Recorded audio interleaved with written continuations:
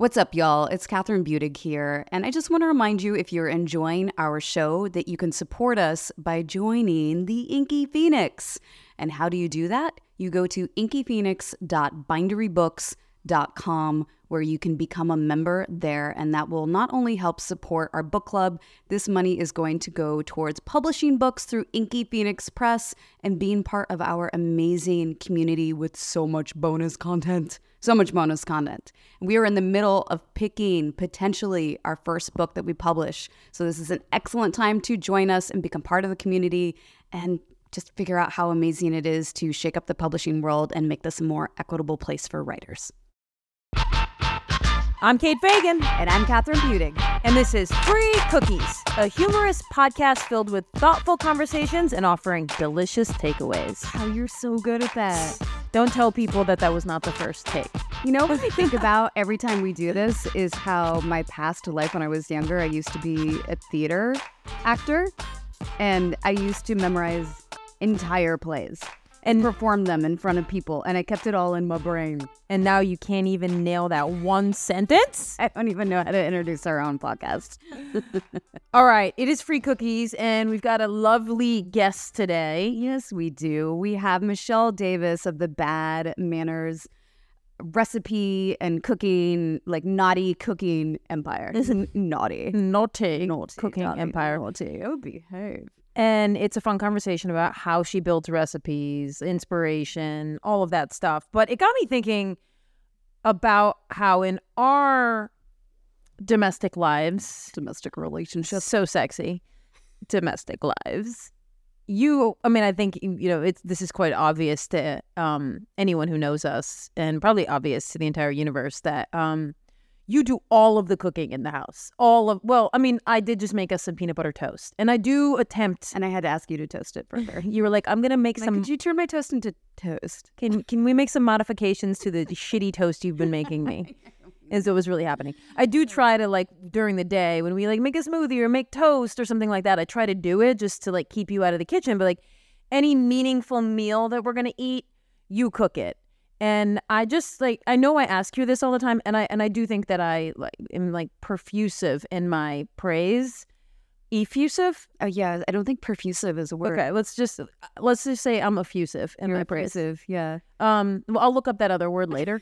Do you ever get resentful? No, never resentful ever. I think what happened is I've always cooked, but in 2020. During the pandemic, I cooked every single day, right? We had no other choice, which was great for me as a chef because it really upped the ante for what I could make. However, I do think I burnt out a little bit. And it's kind of a catch-22 because, and catch-22 sounds too negative, but I love how much you love my food. It really fuels me that you get so excited to eat my food. And if I'm being completely honest, I love eating my food because I get to eat exactly what I want to eat and season it the way I want it to be seasoned. But I do sometimes, when the end of the day rolls around, just not the last thing I want to do is go get in the kitchen and prepare something. And I literally don't know how to do something in a simple way. Oh my God. Yeah. I mean, well, obviously at the end of the day, you don't want to cook. And I'm like, get your ass in there, woman. Yes. But not really. That doesn't happen. That's our relationship. But yeah, sometimes you'll be like, you know what? I'm just gonna take this can of beans and boil some pasta and throw it together. And I'm like, okay, see you in an hour, because all of a sudden 5 minutes in, once the water's boiling, you're chopping up parsley, and then all of a sudden I hear onions sizzling, and I'm like, what happened to the can of beans and the pasta being mixed together? I mean, I even think for Momofuku instant noodles is a good example. That is probably the bougiest level of instant noodle. Yes, but it's still an instant noodle. It's an instant noodle, and David Chang is genius. But even with that, it's kind of nice to add some round mushrooms to it and some fresh green onion at the end, and maybe a little more soy sauce, and chili crisp is nice. And then maybe a side salad. And then, you want some green greens. It's so hard. It is so hard. I do want to eat out more often, but it's I don't feel great after we eat out. Mm-hmm. And I know when I cook, I'm going to feel pretty solid because I've seen every single ingredient that goes in. I have another question. Okay. Okay.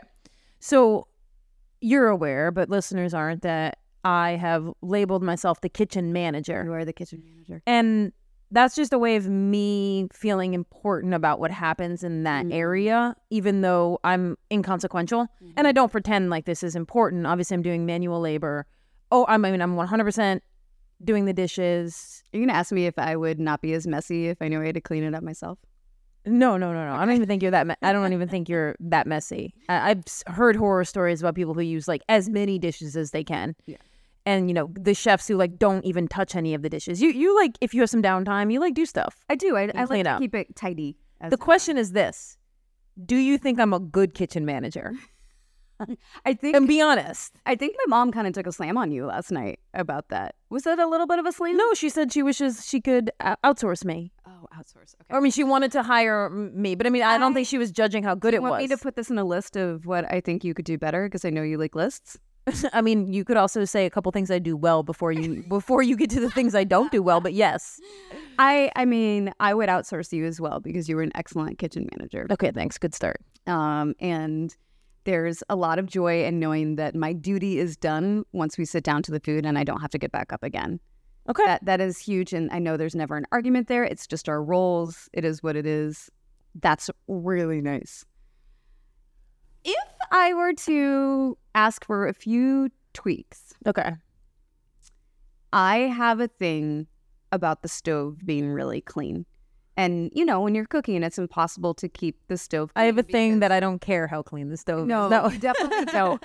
And so I will come downstairs the next day and there's still just like, you know, that like glutinous, salty pasta water that gets stuck on the stainless steel and just like crumbs that are attached to the grate and smudges and stuff. And that like makes me crazy. And I understand it's so annoying. There's something about picking up those grates and then putting them aside. And then it's not just wiping it down because it smears. So you have to like clean it and then you have to make sure that you rub the smears off. It's like a whole thing. I understand. I would like it if you did that better. I've gotten a little better at it over the last month.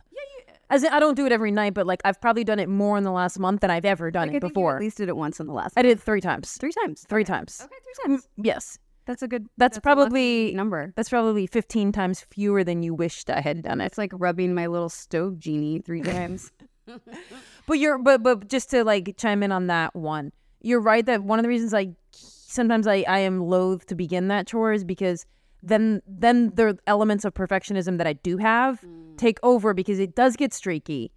And then once I get going on it, like I want it to look good, and if I like look at it and it's clouded, and then I'm like, oh, then I got to get the other thing, and then I got to get the stainless, and then it starts to become like a whole process. And so sometimes I'm like, I think I'm gonna touch that, which is obviously not a great solution for the kitchen manager. What would be like if we reversed roles? Would that be me like choosing not to pickle the red onions because I just like don't want to go into the detail of pickling the onions? That's brutal.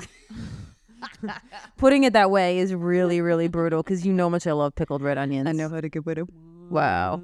Okay. I'm going to try to do even better than I've been doing. And I've been doing better at that. Do you want those perfectly pickled pickle? I love Pickled and whenever onions. you say you're pickling red onions, I'm like, it's going to be a good night. And we are going to talk about that with Michelle Davis. Yes, it's true. As we bring her on. Was that the end of the list of the kitchen manager? I mean, that's really my number one. I think the other thing is like, you know, sometimes we'll like be high by the time dinner rolls around. And there's definitely mornings where I'll be like, she was a little high when she was putting stuff away. You know, like things that should be in the refrigerator and the cabinets and vice versa. Oh, really? That's one I didn't know. Like a sauce that should be in the fridge. Sometimes there's like randomly located stuff. I wish you wouldn't put like half-eaten apples and raw onions just like into the refrigerator. If they could always be put into like a bag. So that's not just laziness. It's also like I hate like that, you know, like a plastic bag. Like I'm like trying not to. Tupperwares. You can put it in a little That's Tupperware. true. You know what? I didn't even think of that. That solves that. I can start doing that. Okay. Although the apples, I don't know, because I like to just be able to reach in there and like take a bite and a spoonful of peanut butter. An apple in our refrigerator right now that's been there for at least like a week. days. Okay. Yeah. All right. Are we? The only last thing I'll ask in this therapy session is, part of my duties as the kitchen manager, I guess, are like I do try to go to the store more than you because I know that can also be an very annoying. good when I'm tired about going to the store for me, and I Yeah. really appreciate that. Do you wish that I was on top of ordering the olive oil ahead of time, or are you okay to be like, we're running out of olive oil, or are you a kitchen manager or aren't you? In our relationship, if anything needs to be ordered online, it's my job. Everything Except for coffee stuff. except for oat milk and coffee, which is part of your obsession, so that makes sense. But I would say that I'm selfish. everything else. You're magnanimous and I'm selfish. I'll even, like, this morning, I was like, let's get Ragnar a squeaky tennis ball because we found one at the dog park and he freaked out and it was amazing. And I was like, can you just like get us a squeaky tennis ball? And then it's like, beep, boop, boop, bop. Look at here, you can get this on Amazon. Can you order it for us? Well, that's not totally fair because you have the Amazon Prime account. I don't even have a Prime account. Yeah. So you can just hit one button and it's coming to us. Whereas like if I had to buy something on Amazon, I have to like put all my information in, put my credit card in, put our address in. It would take me 7 minutes and it would take you 7 seconds, truly. So I reject that criticism. Apple Pay, maybe. It doesn't. Why would we pay for shipping when you have Amazon Prime? Just saying, y'all. I order all the things online except for oat milk and coffee. And any sneakers I want. Yeah, you've been a little like sneakerless Okay. lately, but you've made up for it with hoodies and basketball shorts. All right. Do you think it's time to get to the meat? The vegetarian meat of this episode. Let's get to the Meaty, which, by the way, is a really good brand. Meaty. It's not sponsored. Okay. All right. Let's bring on our plant-based genius, Michelle Davis. I love it. Michelle Davis is the mastermind behind all your favorite recipes and 5 award-winning cookbooks. Born and raised in the Bay Area, she has been cooking up inventive plant-based meals since she could reach the oven. Her passion for great food, accessible recipes, and veganism has allowed her to shape what hits our plates for the last 10 years. Michelle and her recipes have become a staple in home cooking around the globe since the publication of her first book in 2014.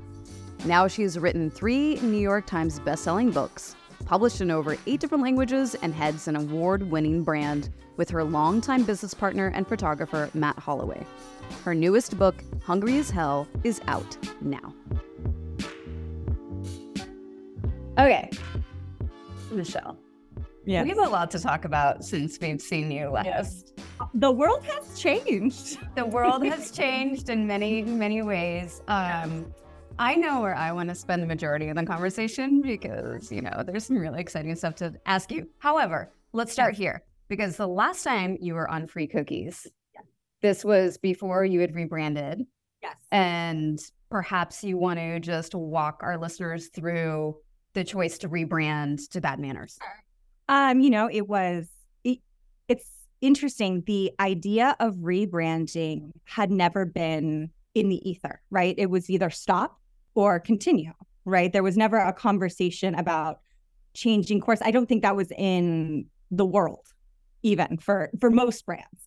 And so when 2020 came and all the protests and everything, it was such a good and clear opportunity for us to voice how we truly feel instead of, putting ourselves in this position to be misunderstood, to have a gray area. And so we wanted to be emphatic about our choices. And so, while everything was in flux, it's like, one more thing, here we go.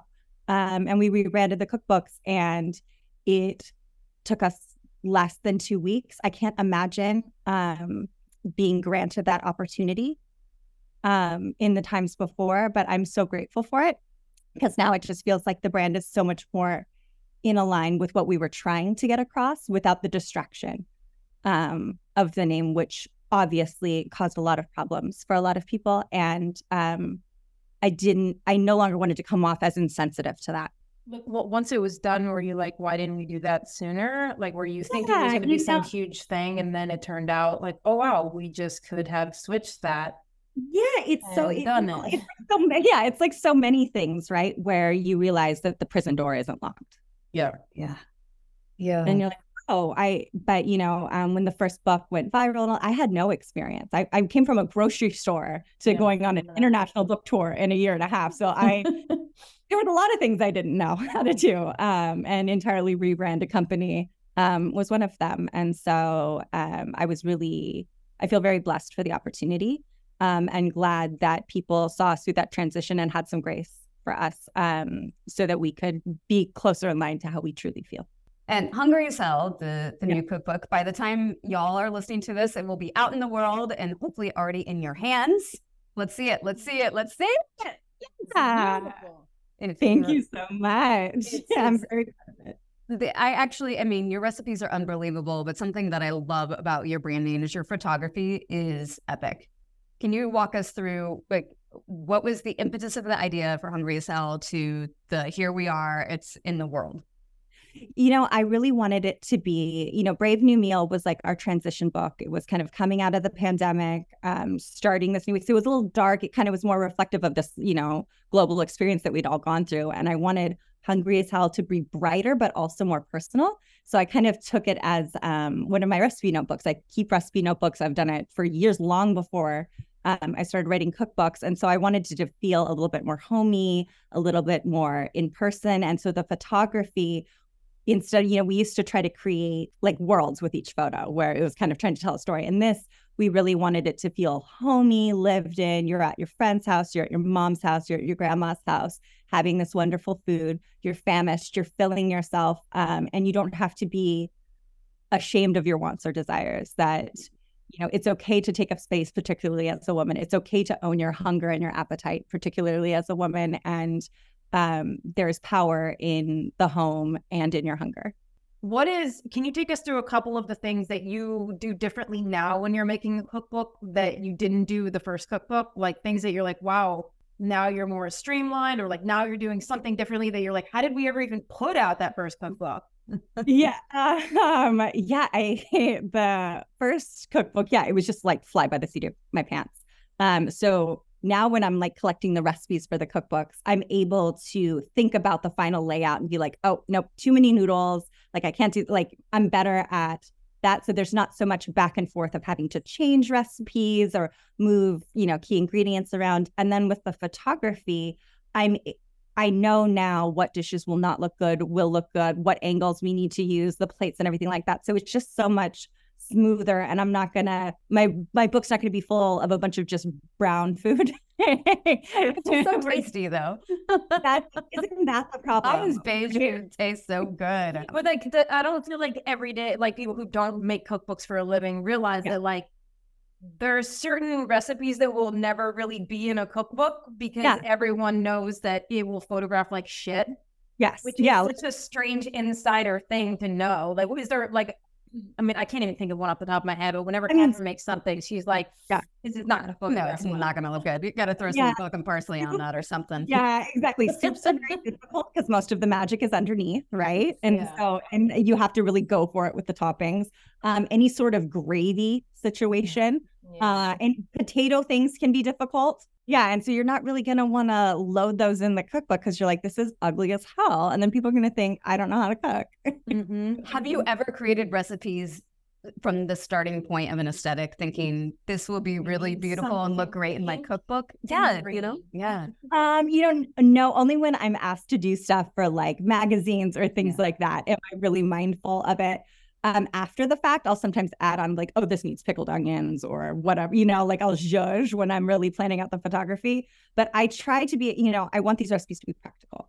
There's so much aesthetic cooking online, and people can do that all day if they want. But I just want people cooking at home for themselves. And so the best way to do that, I think, is to not set people up for failure. Okay, well, we can definitely keep talking about food. However, let me just pivot for a second. Okay. More food talk. To your personal life? Oh, sure. Go ahead. I don't remember exactly when this was, but I believe maybe it was Waiting Photos was the first thing I saw pop up on your social media. And you are now married to an amazing my wife. The best wife, yes. Yes. And for listeners, obviously our story, I don't know if our story is similar, but I just love seeing the queer family expand. And if you'd like to share any of how you met and fell in love, we are here for it. The beginning of the pandemic was very hard. I went through a breakup and I realized I was like, ugh, I have not dedicated enough time in my life to dating women. And part of I want everyone to have. yeah.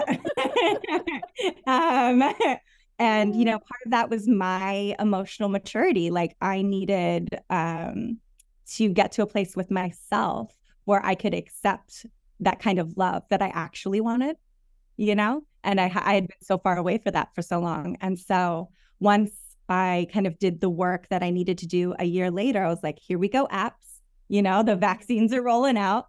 Let's try this. I got on Her, and yeah, it's a little teeny boutique. Yeah. It's just basically for everyone but straight men. And it was a great experience. And then I remember actually swiping and seeing my wife, Kyria, and she has these adorable dimples, like killer smile, great pomp, not unlike yourself. And I was like, oh, come on, like swipe back. And it was like a couple days. I was like, I can't believe her. And then she messaged me and we had a like Skype date, and it went on for 14 hours. What? Wait, consecutive? Yeah. We were just chatting. And started at 7 a.m. Yeah, it was a lot. It was a lot. Oh my God. And it has just been so beautiful ever since. I didn't think I was going to be one of the people that got to fall madly in love. I'm just like a very practical, kind of strategic person. And so it was so wonderful to be surprised by love. And it has been so beautiful. And so we moved in together a year later. We got engaged a year and a half, and then we got married this February. Well, congratulations. Oh, thank you so much. Okay, take me back to the statement. I haven't given enough time in my life to dating women. Yes. Like, take me Back it up. It was just something that I realized that I had kind of deprioritized in my life just out of kind of convenience. And it was just not, I think 2020 was a moment of clarity for a lot of us, being like where we were in life, maybe what we weren't necessarily where we wanted to be and with people we wanted to be next to. And so I was trying to be really true to myself and be like, what do I need if I'm rebuilding my world? And that's when I was like, it's dating women. Like that's where I should have been the whole time. And it was so wonderful that the world quieted down just long enough for me to hear that voice to myself. And had you dated women before, or was this an aha moment of I want to, or I should go back to dating women? Well, I was a women's studies major in college. We know what that means. Yeah. So, no, I had definitely dated women before, but it had never been as serious as I wished I would have let it been. This is intimate, but like, what was the work you needed to do the year before you got on Her? Just being more aligned with myself. I had been dating people who were not kind to me, because I was not kind to myself. So how could I have people in my life like to be in my corner if I wasn't there? Yeah. Right. And so I had deprioritized my own needs so much that when, this kind of big life-changing event rolls through all of us, I was able to be like, what the hell am I doing?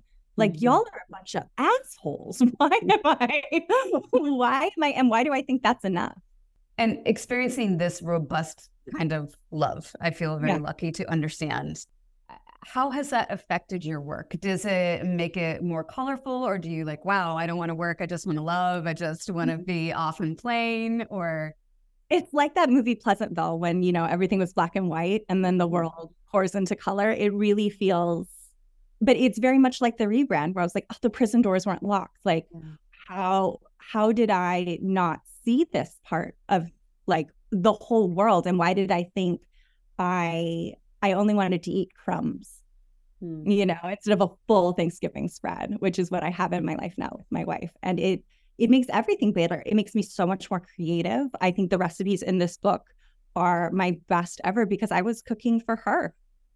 You know, these are all the recipes I made through our engagement, you know, us planning and replanning our weddings, having people over, having her get to know my family and all my friends. And so it's just, I think you can taste it.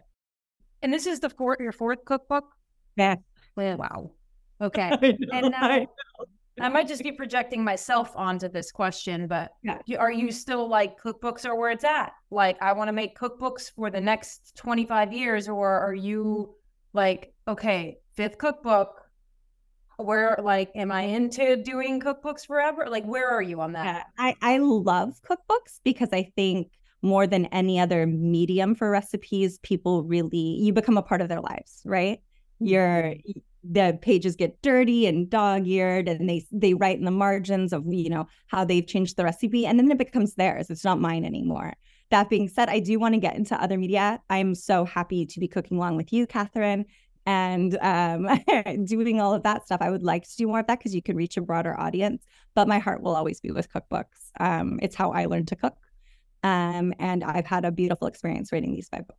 And what has it been like with, you know, TikTok and all of the free viral recipes? Is that affecting cookbook sales? Does it make like more difficult? Absolutely, it does. And, you know, I feel like I went viral before an algorithm, you know, and so it was still chronological feed. It was peer-to-peer sharing, that kind of stuff. So it is harder to break through the noise on social media with recipes that aren't stunts.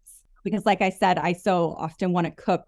This is food for real people. I want people cooking at home. It'll solve so many of our problems if we become self-sufficient. I don't like corporations cooking for people. People should be cooking for people. And too often, all like the TikTok recipes, so there's beautiful, wonderful content on there too. It's just really stunty, or it's not really a recipe. You're just gathering pre-made boxed stuff and mushing it together. Yeah, it seems like a lot of like pour oil on a block of feta cheese. Yeah, exactly. Add tomatoes, and then voila, you have sauce. It's like, and you know, and that's great every now and then. But if that's the bulk of how you prepare food, that's not good for you. It's not good for the planet. Like it's not good for it's not good.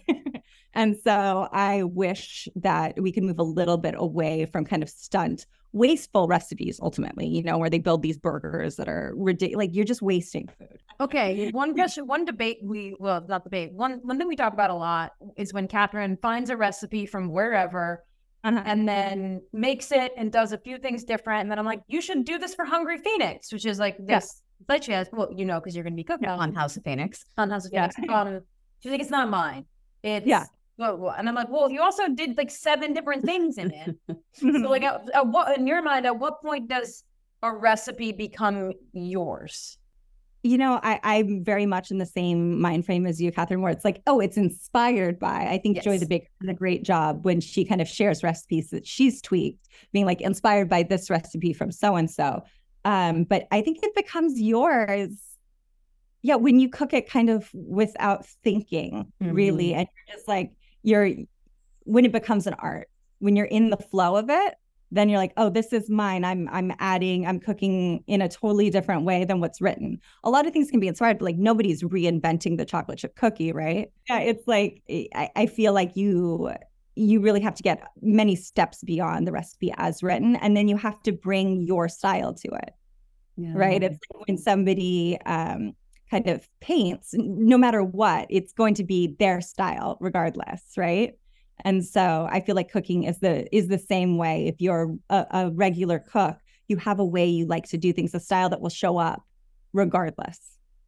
And what do you do when you need inspiration?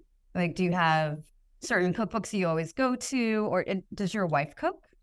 She does cook, which has been such a blessing because people don't cook for me. Not to call you. Wait, so your wife cooks for you? Yeah. She'll cook. Must be nice. It's really, it's a lot of fun because, you know, she'll cook my recipes too. And so she'll help me test things and she'll be like, hold on, I was confused here or this and that. So it's super helpful and just such a treat to have somebody else cook for me. But luckily she's a very hungry person like myself. And so there's no shortage of inspiration. Whether it's we go out to eat and we're like, oh, I really like the sauce. We should find a way to like do something with this. Or it's, I have a lot of foodie friends. And so I'm so lucky to get to eat with them and be inspired that way. And then just being in the world, I'm just hungry as hell, hence the title.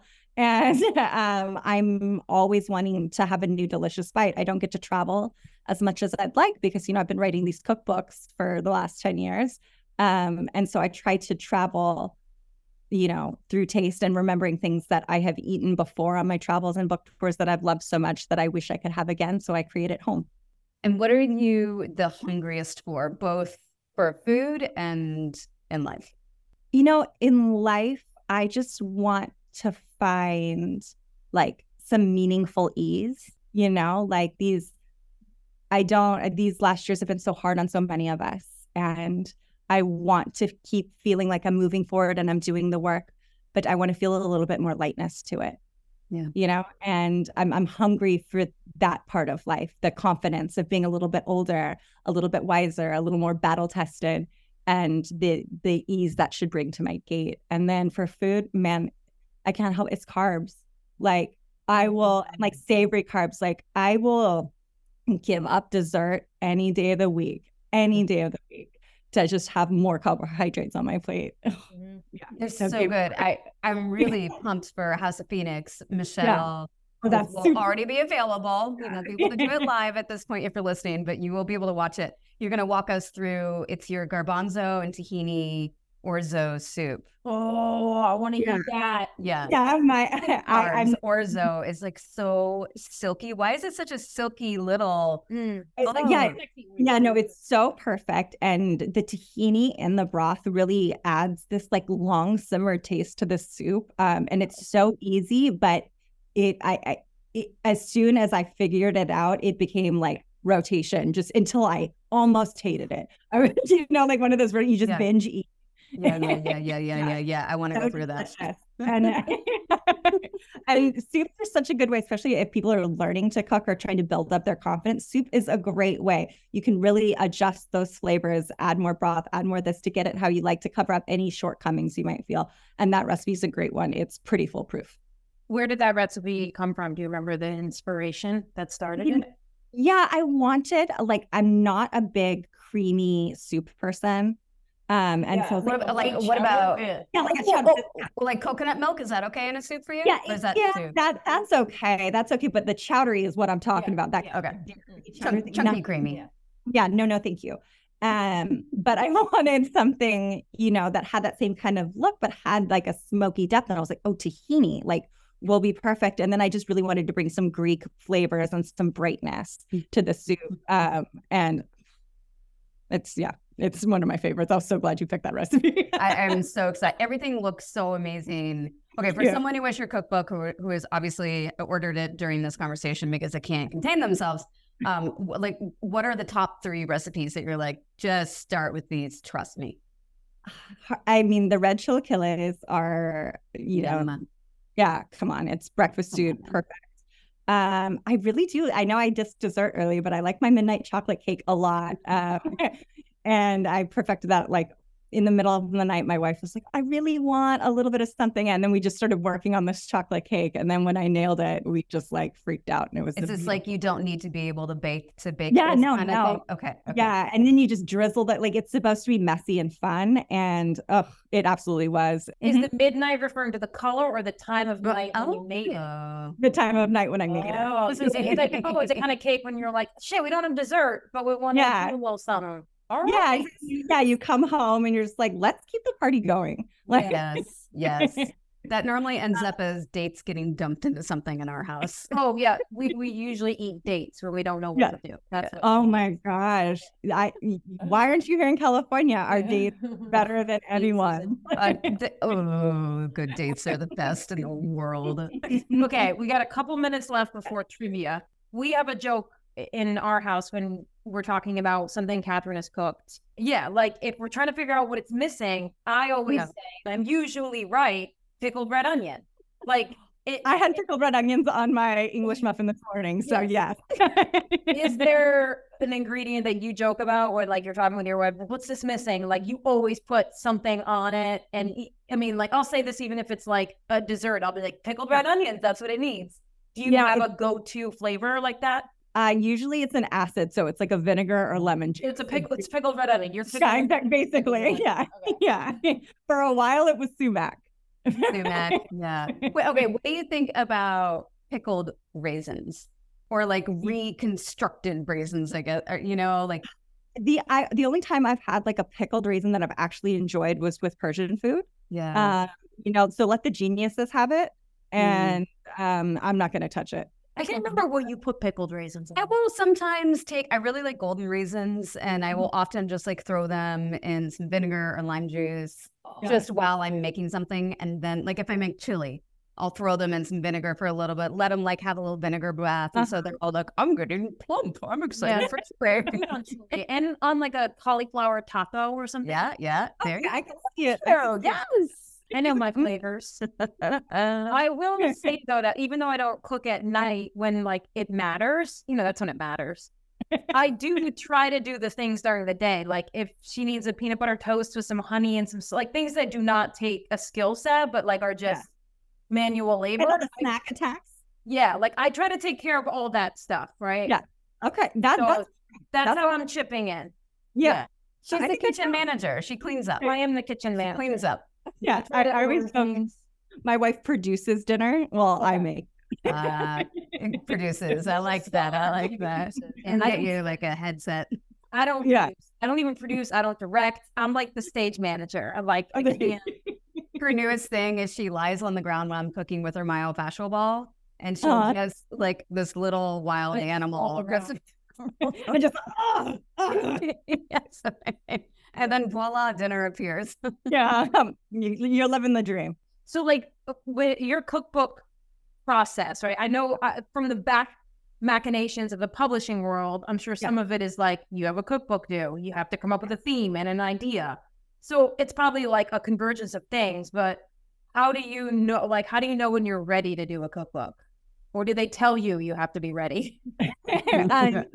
In my experience, I've had to be ready, but I also stay ready, right? Like I told you guys about the recipe journals. Like I'm always writing down little things I've enjoyed, memories that have come back to me about like meaningful dishes I've had in the past. And then I just I'll write down almost like the list of all the recipes that I'm dreaming up. And then I start kind of looking at it, staring at, seeing what's coming together, seeing the themes that are like standing out to me, and then the visuals that kind of go along with that. Yeah. And then usually it all works out. Thank God. So is there already like things percolating in your notebook now, even though your current one hasn't even been released? Yes. Right. It's I have no plans for another cookbook in the foreseeable future, but I cannot help myself, especially, it's been a decade. This is how I do it now. This is how I cook. Always about new fun things to share with people, and the things I'm learning, I'm never going to stop learning in the kitchen. And I don't want my audience to stop learning with me. Well, we are super excited to be the beneficiaries of your awesome recipes. And everyone, please go get this book if you don't have it already. You can come over to House of Phoenix and cook with us. It'll be available in replays under Hungry Phoenix. I'm so excited about that. And y'all, we got bonus content. So if you're a part of Inky Phoenix, you can check out the, to like keep the party going. The midnight party is continuing. So you can meet us over there if you want a little bit more. Yeah, but if you don't have bonus content, I guess bye. See ya. Bye. Awesome. Thanks for joining us. Thanks We so love much. you. Congratulations. Mwah. Bye.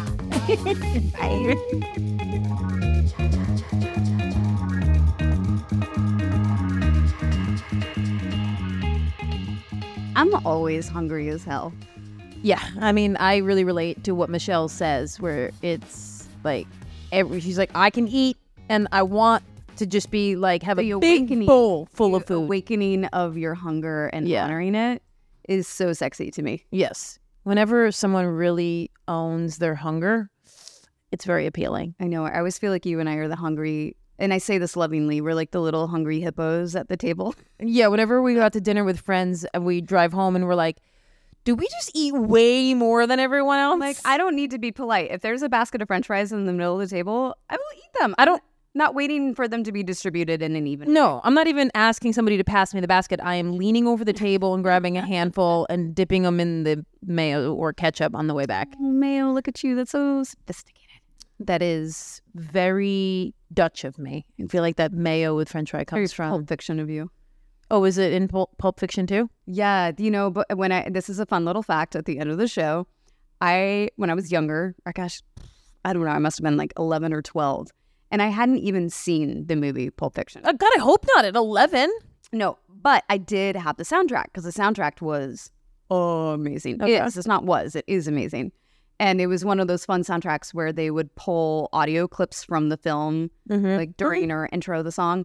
And so he's got this whole, it's where he's talking about, oh my God, I haven't thought about it in so long, how embarrassing. But he's talking like a big mac and cheese or the Royale. And then he ends it with like talking about French fries. And he's like, yeah, they like dunk that shit in mayo. It's disgusting. Oh, wow. Okay, you know what? No. You know what we can do? We can just like slip that audio in here. It's going to be good. We're going to do it. Instead of you being like, no, 11 anymore. You know what they put on French fries in Holland instead of ketchup? What? Mayonnaise.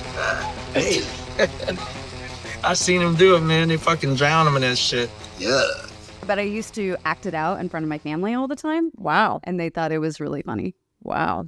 I mean, at least my memory was they thought it was funny. Maybe they were laughing at me, but I thought it was pretty good. I did a nice little Samuel L. Jackson. They rolled their eyes and they're like, here goes Catherine again, acting out Pulp Fiction. Did somebody say mayo? All right, you want to tell people who makes this show? This show is made by one of my favorite humans in the entire world, Stephen Johnston. He is coming at you from Belfast, Northern Ireland. And I just love you, Stephen. Thank you. You're gorgeous, Georgie. The best care of us. Do you ever get sick of Americans like trying to do Irish accents?